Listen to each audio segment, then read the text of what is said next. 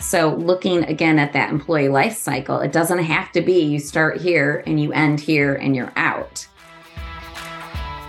Welcome to the Joy Powered Workspace podcast, where we help HR and business leaders embrace joy in the workplace. I'm Jody Curtis, owner of Purple Ink and powered by Purple Ink.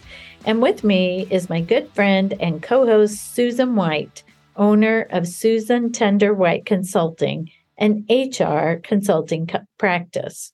Our topic today is on upskilling. So if you don't know what upskilling means, it is to teach an employee additional skills and or to expand their capabilities. So we're upping their skills one way or another by adding them or expanding their capabilities. Upskilling has been a hot topic, specifically in the last few years, as organizations have struggled to attract, recruit, and retain employees at all levels. As organizations sought out creative ways to fill open positions, upskilling became one of the best solutions. Of course, upskilling is not new, and some of the best organizations have been doing this for a very long time. But for some employers, they had always hired people with the skills they needed versus considering training the employees who were already there.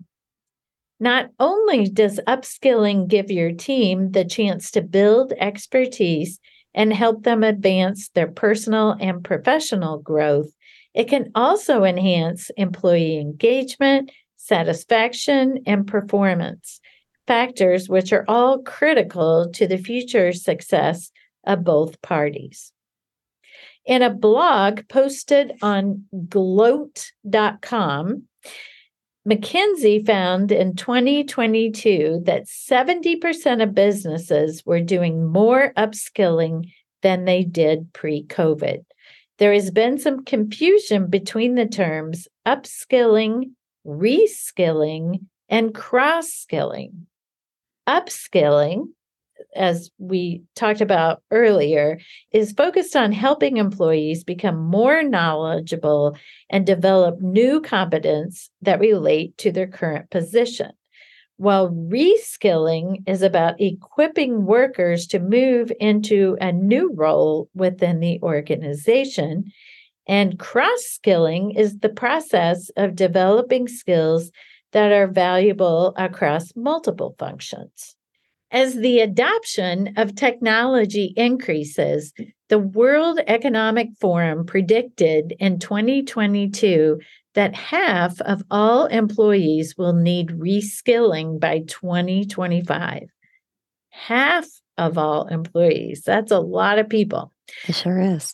While the rise in automation and artificial intelligence isn't going to push employees out of the job market as some people once feared, once again, the World Economic Forum predicts that it will create as many as 133 million new roles. Wow.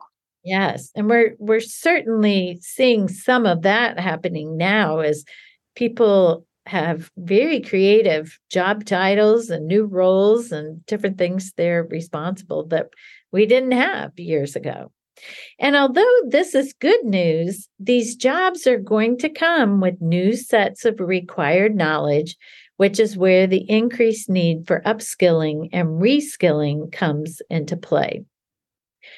To help us understand upskilling even more, we have invited our friend, our coworker, and co-author of ours on the Joy Powered Team book, Peggy Hogan. She is Purple Ink's Vice President of Talent Services.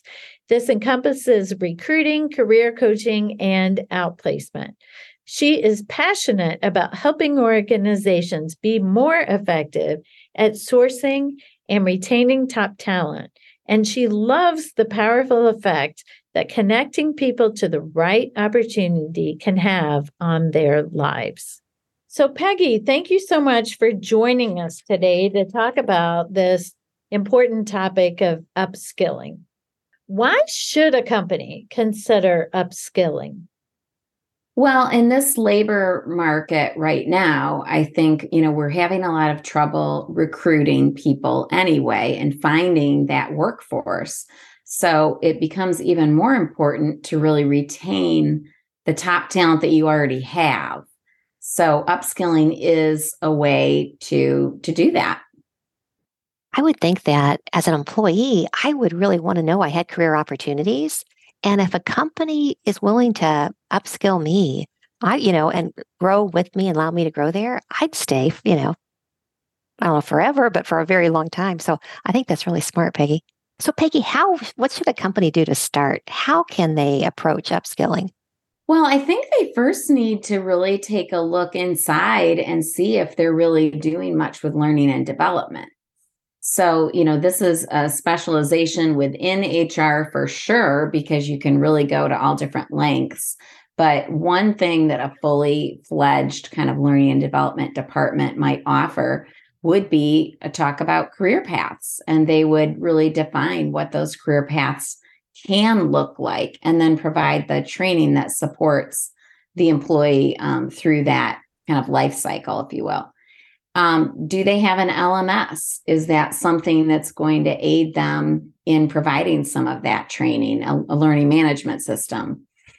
And I think they also want to really track and talk about what are the transferable skills that our employees might have. I think this often goes overlooked.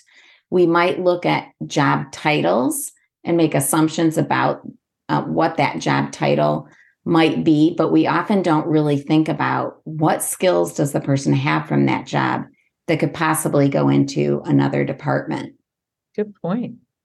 I can remember one time that I was supporting a business unit and they were really concerned about retention. And so we were thinking about how do we create career paths here? People want to know what can I do next and how do I prepare myself for that next big role? Where we started was we really did a kind of a deep dive looking at where are people internally moving from?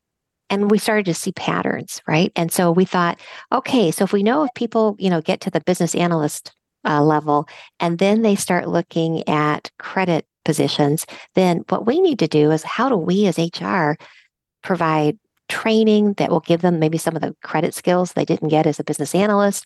What kind of courses could we offer? And then we actually built career ladders that we put out on our website, and you could click on them for each step in the ladder. What were the skills needed? And then you could click on those to figure out what classes we were offering. Now, it took us quite a while to build it, but I think it was invaluable. And so when employees said, I don't know where to go, we had a place to send them that their manager could go to and understand, and they could be better coaches. I just think there's such value to this exercise.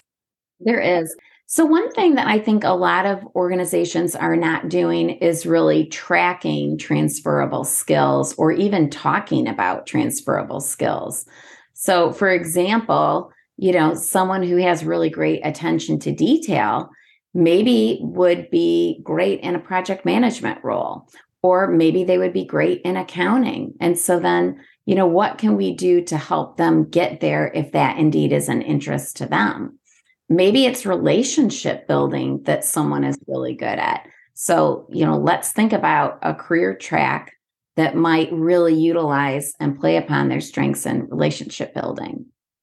Some other things to think about are the benefits when it comes to a company kind of offering this.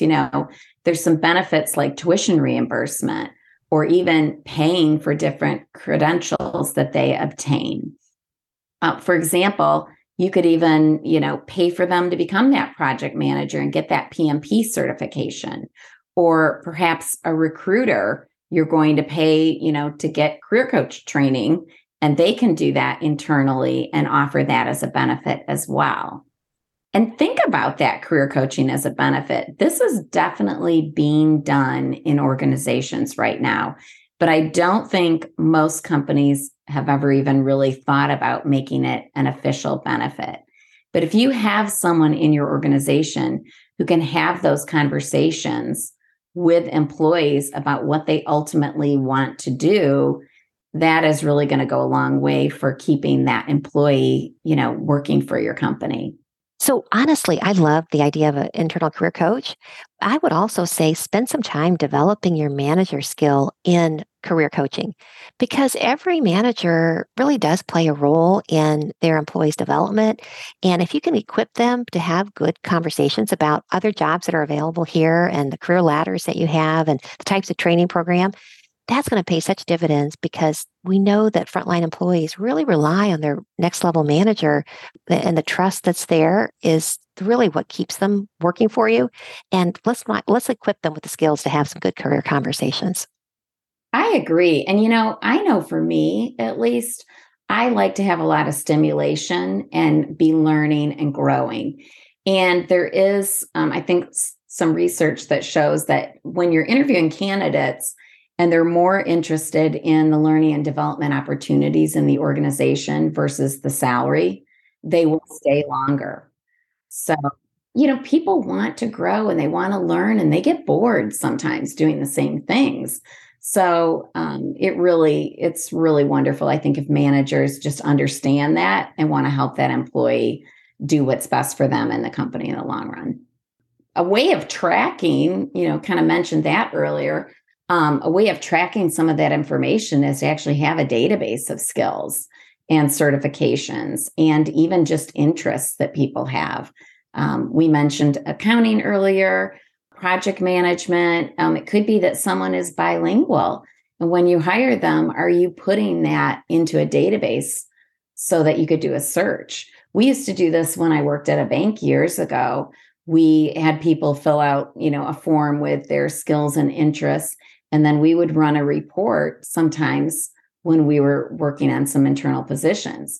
Now, that bank actually had a very robust job posting program, and almost every job within the organization was filled internally. And Wow. yeah, it was really quite amazing, actually. And they did support it by having tuition reimbursement and kind of, different programs that people could enroll in to help get them to that, maybe next position. In fact, I started out in branch management and posted for a recruiting job. And, otherwise I wouldn't have had that experience. And they took me in and trained me. But you've got to be willing to train and take that time. Peggy, as you know, a lot of learning management systems also have the ability to track some of the things you just mentioned about whether they're bilingual, have taken certain classes within the organization or whatever. So it's not like a company has to start from scratch on building this database if they have an LMS system. Yes, that it really is a great tool for so many reasons. Peggy, what do you think about management training programs? I know decades ago that was really the way that people got into large companies, but it's really, I don't know, I'm sure some companies still have them, but they don't seem to be as prevalent. What's your point of view on it? I wish they would bring them back. I really do. I think that, you've got to be thoughtful about where they're going to start, where they're going to move. And, if the employee can kind of stick with that program. I mean, I started as a teller. That wasn't my favorite job, but I knew that there was, it was after 6 weeks or 12 weeks or whatever that time frame was. And then I would move into a new role. So I think a lot of it comes down to communication with the prospective employee. I mean, most kids coming out of college or high school, they really have no idea what the roles are in companies. So being able to kind of be in there and learn a little bit, see what's working for them. Are they a people person? Are they more of kind of heads down spreadsheet analysis kind of a person? And then start to see kind of where could that person go to grow in their area of strengths. And Peggy, you've mentioned a few, but what are some other examples of upskilling that you've seen in organizations? Well, I think, a very classic one is we think of somebody who's maybe in customer service or maybe they're in an administrative role, and maybe the organization is just starting an HR department and they decide to kind of move that person into HR. Now, I caution against that if you're not going to give them the support and the learning and the tools to be successful in HR, but that's sort of a classic one. Another classic I would say is really promoting someone. So you've got a salesperson, you're going to put them into a sales manager role. Now, again, you've got to give the person the training because a great salesperson isn't always a great sales manager. So provide them with that leadership training. But maybe they're not really going to stay in sales. Maybe you decide to move them into more of an account service type role, or vice versa. An account rep moves into a sales. That's very easy, I think, to transition if you already know the products and whatnot. But that would be another way, would be maybe you're in sales, but you're going to work on a different product line or do more business development. Peggy, earlier in my career, I supervised and led a group of administrative people who would tell me during their annual reviews that I don't want to get promoted. I don't want to take on a different role. I just want to be a really good administrative assistant. And I always told them, but you can still learn and grow, right? And in the sense of you can upskill and stay in your same role, just be better at it. Maybe they had a particular expertise in PowerPoint or Zoom functions or, whatever it might be, that they could still be learning and growing within their same role. Right. I agree. And I think if you are having those conversations as a manager, what do you like about your job? How are you using your strengths every day? You might learn some things that, wow, they really do love this PowerPoint aspect of their job. And maybe there's a need on the team where they could support other departments putting together these amazing PowerPoints. Maybe there's another part of their job that they're kind of, it's more of a grind for them now and they're not as enthusiastic about it. So, but having those conversations where an employee feels like there's even a possibility of sort of creating a job that works with their strengths is the first start for sure. So, Peggy, what kind of out-of-the-box thinking do you think a company could have regarding upskilling? Well, I think it might be, looking at people a little differently internally. Like sometimes we think only entry-level people maybe could do a certain type of role. Maybe there is someone internally who, might have be more at the end of their career who, like Jody mentioned, wants to scale back a little bit. So that would be one thing where it is upskilling in a way. If you're putting them into a different role, maybe giving them a new skill set, something new that's invigorating for them. So looking again at that employee life cycle, it doesn't have to be you start here and you end here and you're out. Peggy, you work with many different clients and many different industries to help them with recruiting. Are employers still insistent on hiring skilled candidates, or do you think they become more open to hiring great candidates who could be trained later? I still see a lot of resistance. I think people want their lives to be made more easy by bringing someone in who can kind of be up and running quickly. So I do see some resistance to training still. I'm trying to get them to be a little more open to it. But, there are times that if we just cannot identify the right candidate at the right price point, that you do have to say to yourself, is a CPA required to be a controller at this $6 million company? Or could we look at someone internally, give them a little bit more education maybe, or a credential? Or could we even hire someone? Maybe they have an MBA, or maybe they were an accounting manager somewhere. But think, a little bit more, I guess, about not having the exact credentials coming in. Maybe it's a sales job and you're very specific about the type of industry experience that you think they have to have. is that really critical? Or can we teach them the business if they have that kind of sales ability innate in them? Yeah, it really is a buy or build strategy. Do you have to buy the talent or can you build the talent? And sometimes it's how long do you have before that person has to be, operational? And other times it's can we afford to buy it? No, we can't, but maybe we could build it. And at least for the short run, we're going to be okay, but we're going to have to invest some money to do it. And we still come out ahead. I do see, I did talk to a client recently that's a hospital actually, and they have developed some programs where someone might come in with one credential and maybe it's a hospital assistant, and then maybe they provide them with the training to get that next credential that's a little bit higher. So I think we are seeing a little more thought going into building that pipeline and getting people in there and then offering that training too. Oh, that's great. That's a buy and build strategy. And Peggy, for our listeners, if they are interested in getting more out of the box thinking on how they can upskill, how can they contact you? They can reach me at Peggy at Purple Ink with a K, LLC.com. And Peggy, we'd like to ask all of our guests a joy-powered question. So what was your last joy-powered moment at work?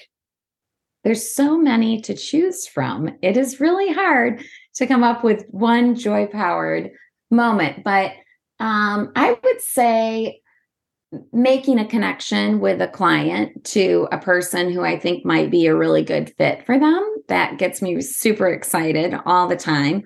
I also just got an email from a career coaching client that she landed a job. So Yay. always brightens my day when I hear that. So, well, thank you so much for joining us today. Peggy, we love it when you come. Come back soon. Thank you for having me. I really appreciate the opportunity to kind of share some of these strategies. We have a listener question today, Jody. What is the best way to start a total rewards conversation and mindset within an organization? I'm new at a well-established workplace and see how they are undervaluing the breadth and depth of their benefit offerings. I see doing this is a great retention and attraction tool, but I'm not sure where to start.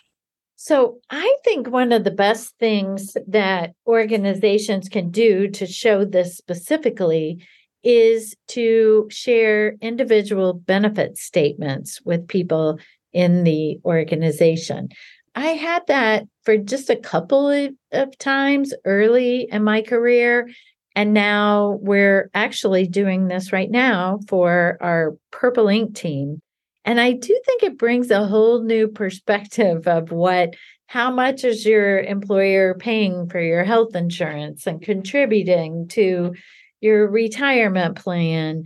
As a part of that too, though, I think it's important for organizations to have a compensation or total rewards philosophy, right? And that philosophy in simple terms could be, we're going to pay really well, but the benefits aren't that great.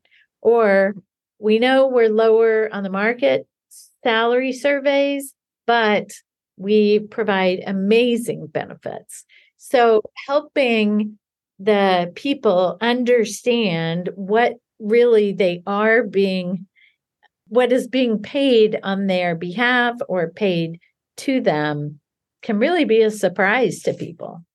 Yeah. I've seen those total reward statements given out at different companies to let people remind them, here's what the total value of your working here means. I've seen them used when someone's thinking about looking for another job. You pull that out, have a conversation. We want to re-recruit you to the team. Please know that, your total rewards here is far greater than just simply your paycheck. I've also seen some companies send them to people's homes rather than send them to the office because you want them to talk about it with their family. You want their family to feel great about their what they're getting there. And it's more likely if you're not counting on them to take it home and then talk about it. Well, if they open it up at home, the spouse might say, "Oh my gosh, I didn't realize that you're really earning quite a bit more than that paycheck for us." So I think it's a good idea. Great insight there. In the news section today, in a recent pre-ply survey of 1,000 American workers, they found the following. 95% of these Americans have had a coworker who talks too much. Yes, I certainly have seen that. Me too. Yeah. The most annoying talking, 26% of the time, is about office gossip, and 22% of the time, they're talking about politics. In today's world, I just don't think that's very wise. Hey, I was surprised that the politics was that high. Mm. On average, chatty coworkers spend 90 minutes of the workday just talking. Oh my gosh. I've never realized it was that much. Americans say the worst time to encounter their talkative coworker is when they're trying to finish up and go home. I can just right now picture different people that would like to swing by and have a seat as I'm trying to get everything wrapped up, get home, get dinner, do whatever it is I need to do. And they say, "Hey, you got a minute?" Oh my gosh, I wanted to beat my head against the desk, but I didn't. I'd smile and say, "Sure, what's up?" I've had those too.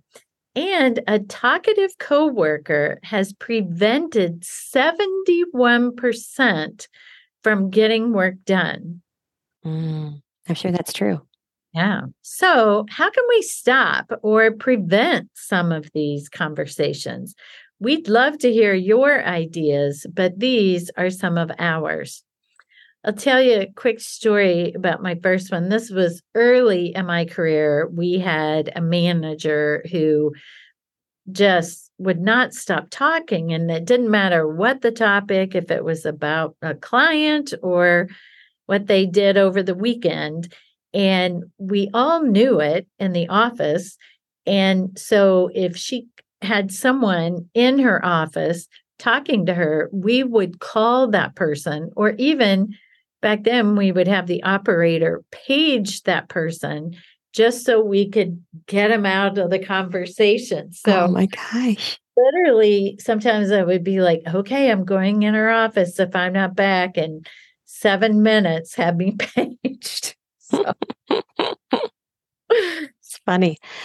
Another idea is if it's personal, think about telling that chatty person, you want to know more. Let's go have lunch this afternoon, or maybe we could get together after work or whatever. But try to divert it when you realize it's personal to outside of the work hours.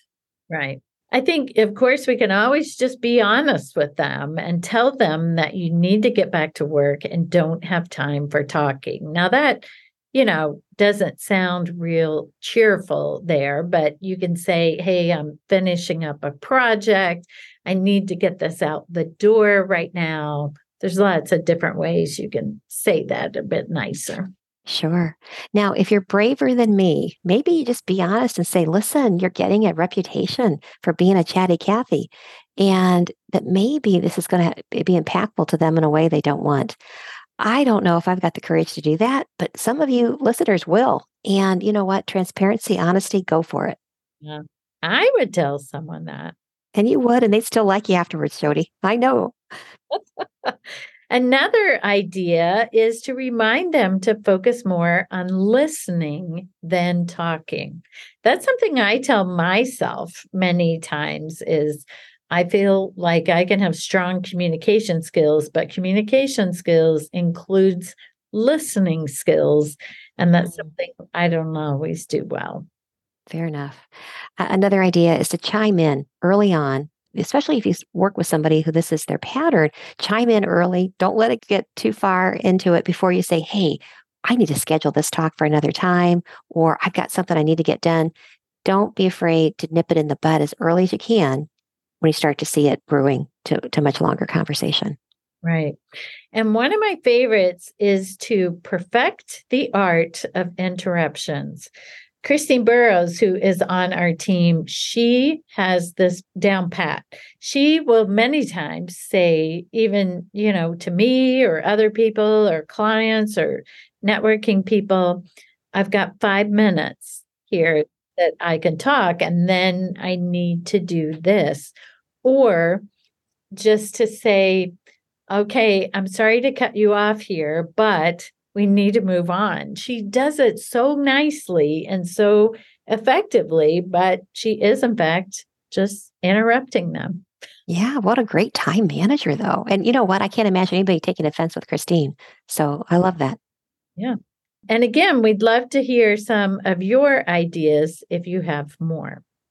So please tune in next time and make it a joy-powered day. Thank you. If you would like SHRM recertification credit for listening to this podcast, please visit getjoypowered.com/SHRM. You'll find an evaluation of the podcast, and once you complete the evaluation, you will see the SHRM recertification credit code and a link to a proof of participation certificate. Again, that's getjoypowered.com/SHRM. Thank you for listening, and thanks for your dedication to the HR profession.